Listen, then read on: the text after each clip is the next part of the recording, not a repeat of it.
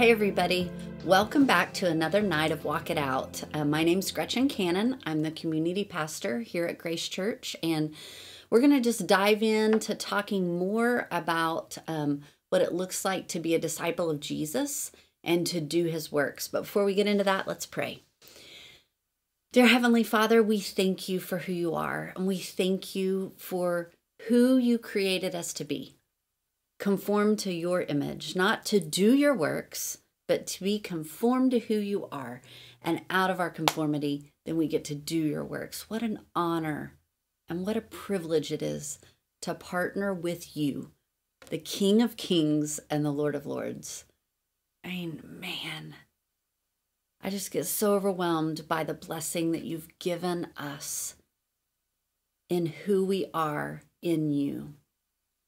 And so as we just talk more about this tonight, I just ask that you speak the things that you want spoke to all of our hearts.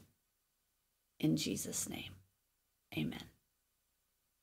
Well, last week we talked about what it kind of looked like to do the works of Jesus. And we talked about how even how he named some to be apostles in the sense of like, I'm sending you out. And where the word apostle came from, like in its origin, and why we didn't see it in the Old Testament and some of those things. But tonight we're going to continue in talking about doing the works of Jesus. And I hope you had a chance this week to just dive into some of these scriptures that I gave you last week in Luke 10 and Acts, Ephesians, John. But also, I hope that you just kind of ask the Lord throughout your week, like, what am I doing or what am I seeing around me that is a works of you? And how do I do that staying connected to you? So going back to our triangle about what a disciple is, it's somebody that abides in him, that then walks in his ways. His character and his nature is formed in us. And then we go and do the works of Jesus. And so it's so important that we realize that it's a flow. It's continual. It doesn't start and stop, but yet it continually flows out of abiding, out of his nature and character being formed in us, and then into works. And so I want to dive into some more of these scriptures tonight as we wrap this up. Luke 10, we're just going to start in verse 1. After these things, the Lord appointed 70 others also, and he sent them 2 by 2 before his face into every city and place where he himself was about to go. And right there, it's all about partnership, right? He's sending them to the same places he's about to go. Then he said to them, the harvest is truly great, but the laborers are few. Therefore pray the Lord of the harvest to send out laborers into his harvest. Key things here I'm going to capitalize on, like he is the one that owns the harvest. That is not our responsibility.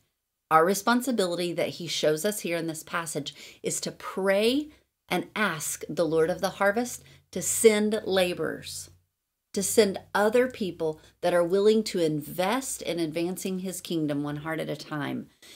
Pray for those that will abide in him, will walk in his ways and do his works. Verse 3 says, go on your way. Behold, I send you out as lambs among the wolves. He's letting them know right there, like, this is not going to be fun at times, and it's probably not going to be easy at times either. But I'm sending you out anyway because I've prepared you. And then he goes in to tell them what to take and what not. So carry neither money, bag, knapsack, nor sandals, and greet no one along the road. But whatever house you enter, first say, peace to this house. And if a son of peace is there, your peace will rest on it. If not, it will return to you. So right there, it shows us one of the works of Jesus is going and finding people that your peace rests on. Now, if you're staying connected to him and his image is being formed in you, then of course it's his conformity in you that is entering that house also. But I think it's key here because it says, like, my peace. See if my peace will rest on that house. Like, am I a person that they connect with? Am I a person that there's great camaraderie with, that like we jive together, so to speak? And if so, like, do they see the Lord in me? And do I see receptivity for the Lord to be there? And then it says in verse 7, and remain in the same house, eating and drinking such things as they give, for the labor is worthy of his wages. Do not go from house to house. Whatever city you enter, and they receive you, each such thing set before you. So right there, it's a perfect picture of how to partner with him in finding who you're supposed to sow into, right? Who you're supposed to partner with him doing the works with. We're going to skip on down to verse 17. And it says, then the 70 returned with joy, saying, Lord, even the demons are subject to us in your name. Now that word name means fame, reputation, character. It's just not saying the name of Jesus, but it is the presence and the power, the backing in the character and the nature. Like he, at the first part of Luke 10, he sends them out in his backing. Like not just his authority, but even his nature, his peace. Like he is the Prince of Peace. That's part of his nature. And so he is sending them out with his peace. And so there in verse 17, it talks about the demons being subject to us when we have his fame, his reputation, his character with us, not just saying the name of Jesus. It's so important that you get that. Verse 18 says, and he said to them, I saw Satan fall like lightning from heaven. Behold, I give you the authority to trample on serpents and scorpions, over all the power of the enemy, and nothing shall by any means hurt you. Nevertheless, do not reject in this, that the spirits are subject to you, but rather rejoice because your names are written in heaven. In that hour, Jesus rejoiced in the Spirit and said, I thank you, Father, Lord of heaven and earth, that you have hidden these things from the wise and are prudent and revealed them to babes. Even so, Father, for so it seems good in your sight. Like doing the works of Jesus, staying connected to him through the power of the Holy Spirit, letting his nature be formed in us, is good in his sight. It is the way we were designed to live. Let's look at some more scriptures. We're going to go on down into Acts. And so Acts 1:8 says, but you shall receive power when the Holy Spirit has come upon you, and you shall be my witnesses. You shall be witness to me in Jerusalem and all of Judea and Samaria and even until the end of the earth. Right here, like the way that you witness isn't in your words. Now it might be, but it's also in your love for people. It's also like if you go and just talk about Jesus, but there is no love, you're annoying. Like it's something to be said about taking the character of Jesus with you, because that's when we're witnesses. Acts 4:13, here's a great picture of abide to works. Now, when they saw the boldness of Peter and John and perceived that they were uneducated and untrained men, they marveled, and they realized that they had been with Jesus. So the display or Peter and John being the witnesses of Jesus right here is the boldness. Like it's the boldness, it's the confidence, it's authority, it's the demonstration of his power that came here.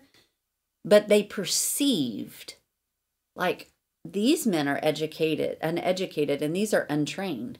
These are not the religious scholars.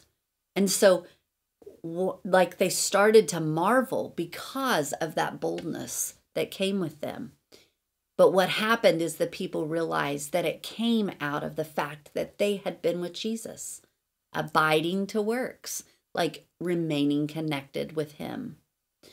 Acts 4:31, it says, and when they had prayed, the place where they were assembled together was shaken, and they were all filled with the Holy Spirit, and they spoke the word of God with boldness.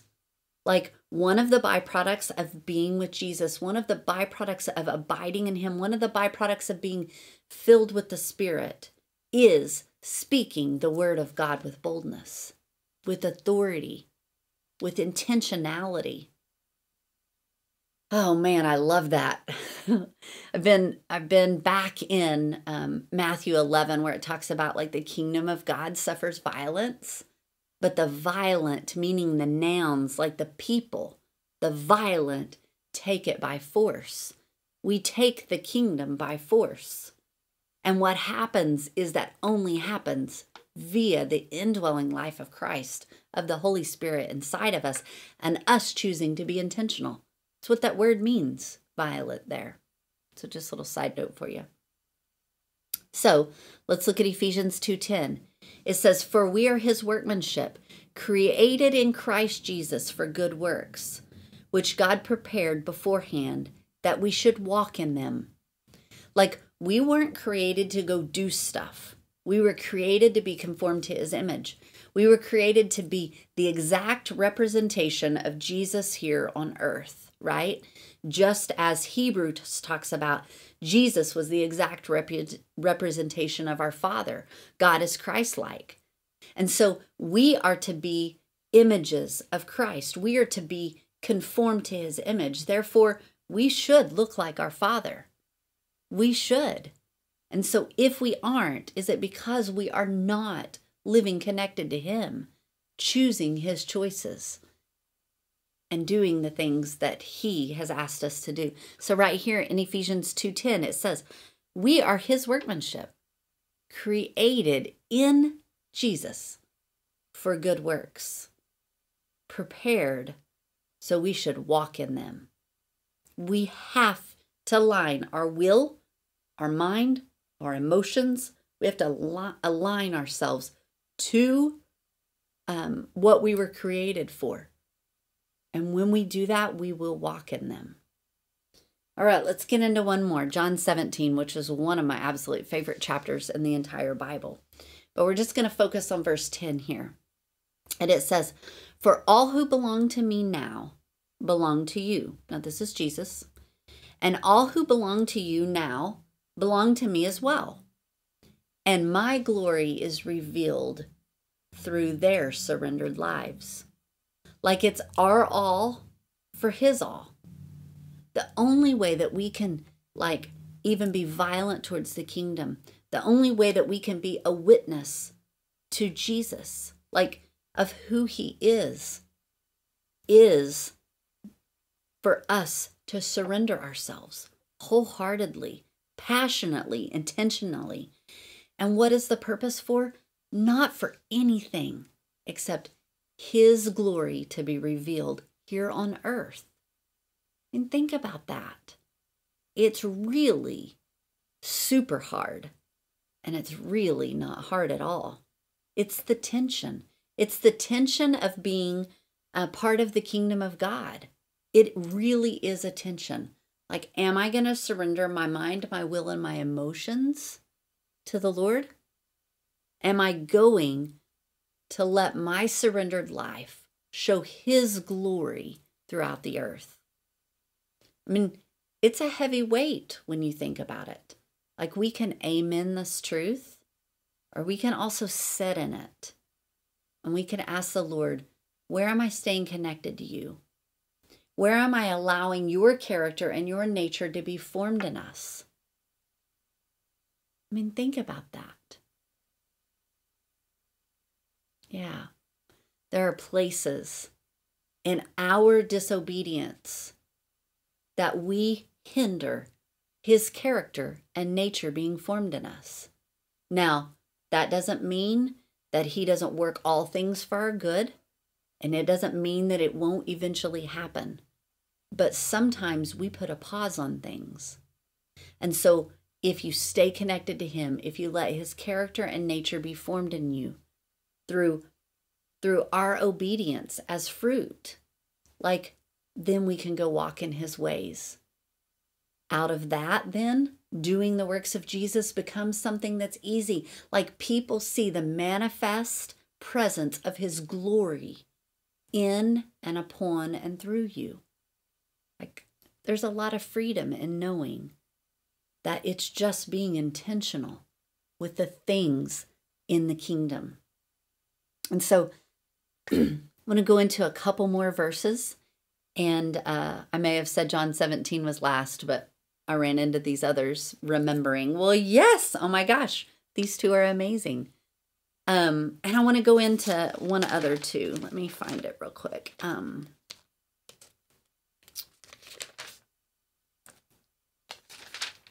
I am working on it right here.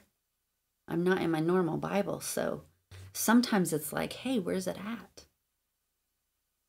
All right, let's go into Luke 6. It says, now it came to pass in those days that he went out to the mountain and pray. So that is us going and connecting to the Lord, living connected, abiding, and continued all night in prayer to God. And when it was day, he called his disciples to himself, and from them he chose 12, who he also named apostles, which last week I talked about where the word originated in the word apostle. And then then he lists the apostles. And then in verse 17 it says, and he came down with them, like off the mountain, and stood on a level place with the crowd of his disciples. And a great multitude of people from all of Judea, Jerusalem, and from the seacoast of Tyre and Sidon, who came to hear him and be healed of their diseases, as well as those who were tormented by unclean spirits, and they were healed. And the whole multitude sought to touch him, for power went out from him and healed them all. Now let's think about this. At the end, we talk about people being healed of diseases, healed of unclean spirits, and power being flowing out of Jesus, healing them all. But how did that passage start? That passage started with Jesus going up the mountain to pray all night with the Father. Think about the intentionality. Like that is being violent towards the things of the kingdom to be manifest here on earth. Am I right? The fact that Jesus would set aside an entire night to go pray with the Father. Let me ask you this. When's the last time you've done that? When's the last time maybe you've stayed up a little bit later with the Lord or gotten up a little earlier? And there's no shame or judgment in that. But if we want to be people that are violent toward building this kingdom, that are intentional, that are in a radical pursuit of wholeheartedness and surrender, then there is going to be some cost involved. But man, it is so worth it. So I encourage you, find a night and say, Lord, I want to practice this with you. I want you to teach me how to do what we saw Jesus do and continue all night in prayer to the Father. Continue in communion all night with you. So that starts that passage, and how it ends is all about healing. Unclean spirits, diseases, all of the people were healed. And so right there, it's a perfect picture of how abiding, staying connected with him, produces the power of God for demonstration. And it's for his glory. You know, these people, they didn't have a bunch of emails sent to them say, come to this revival. Word got out, and word got out that the healer was going to be here. And they came from all of these different places. Is that not awesome? So I want to close with two verses. So Mark 16 and Matthew 28, when you look at them paralleled, they happen in the same moment. So Mark's account and Matthew's account. And so I want to read both of them for you. And he said to them, go into all the world and preach the gospel to every creature. He who believes and is baptized will be saved, and he who does not believe will be condemned. And these signs will follow those who believe. So we've talked before, the first work of the Holy Spirit is to believe, right? That is the first miracle for us to be granted, is to be able to believe and to choose to believe. And then it says, in my name, so that word is character, fame, reputation. They will cast out demons, they will speak with new tongues, and they will take up serpents. and they will drink anything deadly. It will by no means hurt them, and they will lay hands on the sick and they will recover. All of those things happen as a byproduct of believing him. And then Matthew 28, we call it the Great Commission, but Mark 16 happened in the same moment, in the same situation, circumstance. Verse 18 says, and Jesus came and spoke to them, saying, all authority has been given to me in heaven and on earth. Go therefore. And actually, and it says, and make disciples. Actually, the original translation says, going, disciple all nations. So we don't make anything, but we disciple, we invest. Baptizing them, immersing them in the name of the Father, the Son, and the Holy Spirit. Immersing them in the character, the nature, and the reputation of Father God, of Jesus Christ, and of Holy Spirit. Teaching them by modeling, by demonstrating, by showing them to observe all things that I have commanded you to do. And lo, I am with you always, even until the end of the age. So as we just wrap up this section, I don't remember how many weeks it's been, about a disciple, like what a disciple is. I just want to recap for you. A disciple is somebody that lives connected to him. They abide with him. And out of that, his character and his nature is formed in us. We learn to hear his voice. We walk out our obedience to it. That's how his character and nature is formed in us. We sit with him, he speaks things to us, and we choose to change our mind. And then out of that flow of living connected and him being formed in us and walking in his ways, we get to go and do the things that we saw Jesus do. Because we live connected to him. When we're at the store, we're going to hear him say, that lady just lost her husband. Go ask her if you can pray for her. We'll hear, that man is fighting cancer. He needs a touch from me. Go ask if you can pray for him. Like, that's how it works when we live connected to him. And so, Father, as we close tonight, I just pray each and every person that listens to this, that you will give them opportunity after opportunity after opportunity to live connected to you out and about in the world, that you will remind them, like the opportunities are all there, but you will remind them with all of the subtle reminders that you lovingly give them. Hey, I'm with you always, even until the end of the age. So go and manifest my presence so my glory is revealed. Like, please, I urge you to continue to whisper that to us. And we pledge to be intentional towards the things of your kingdom and saying yes to having ears to hear. And we thank you for it in Jesus' name. Amen. You guys have a fantastic week, and I will see you next Friday.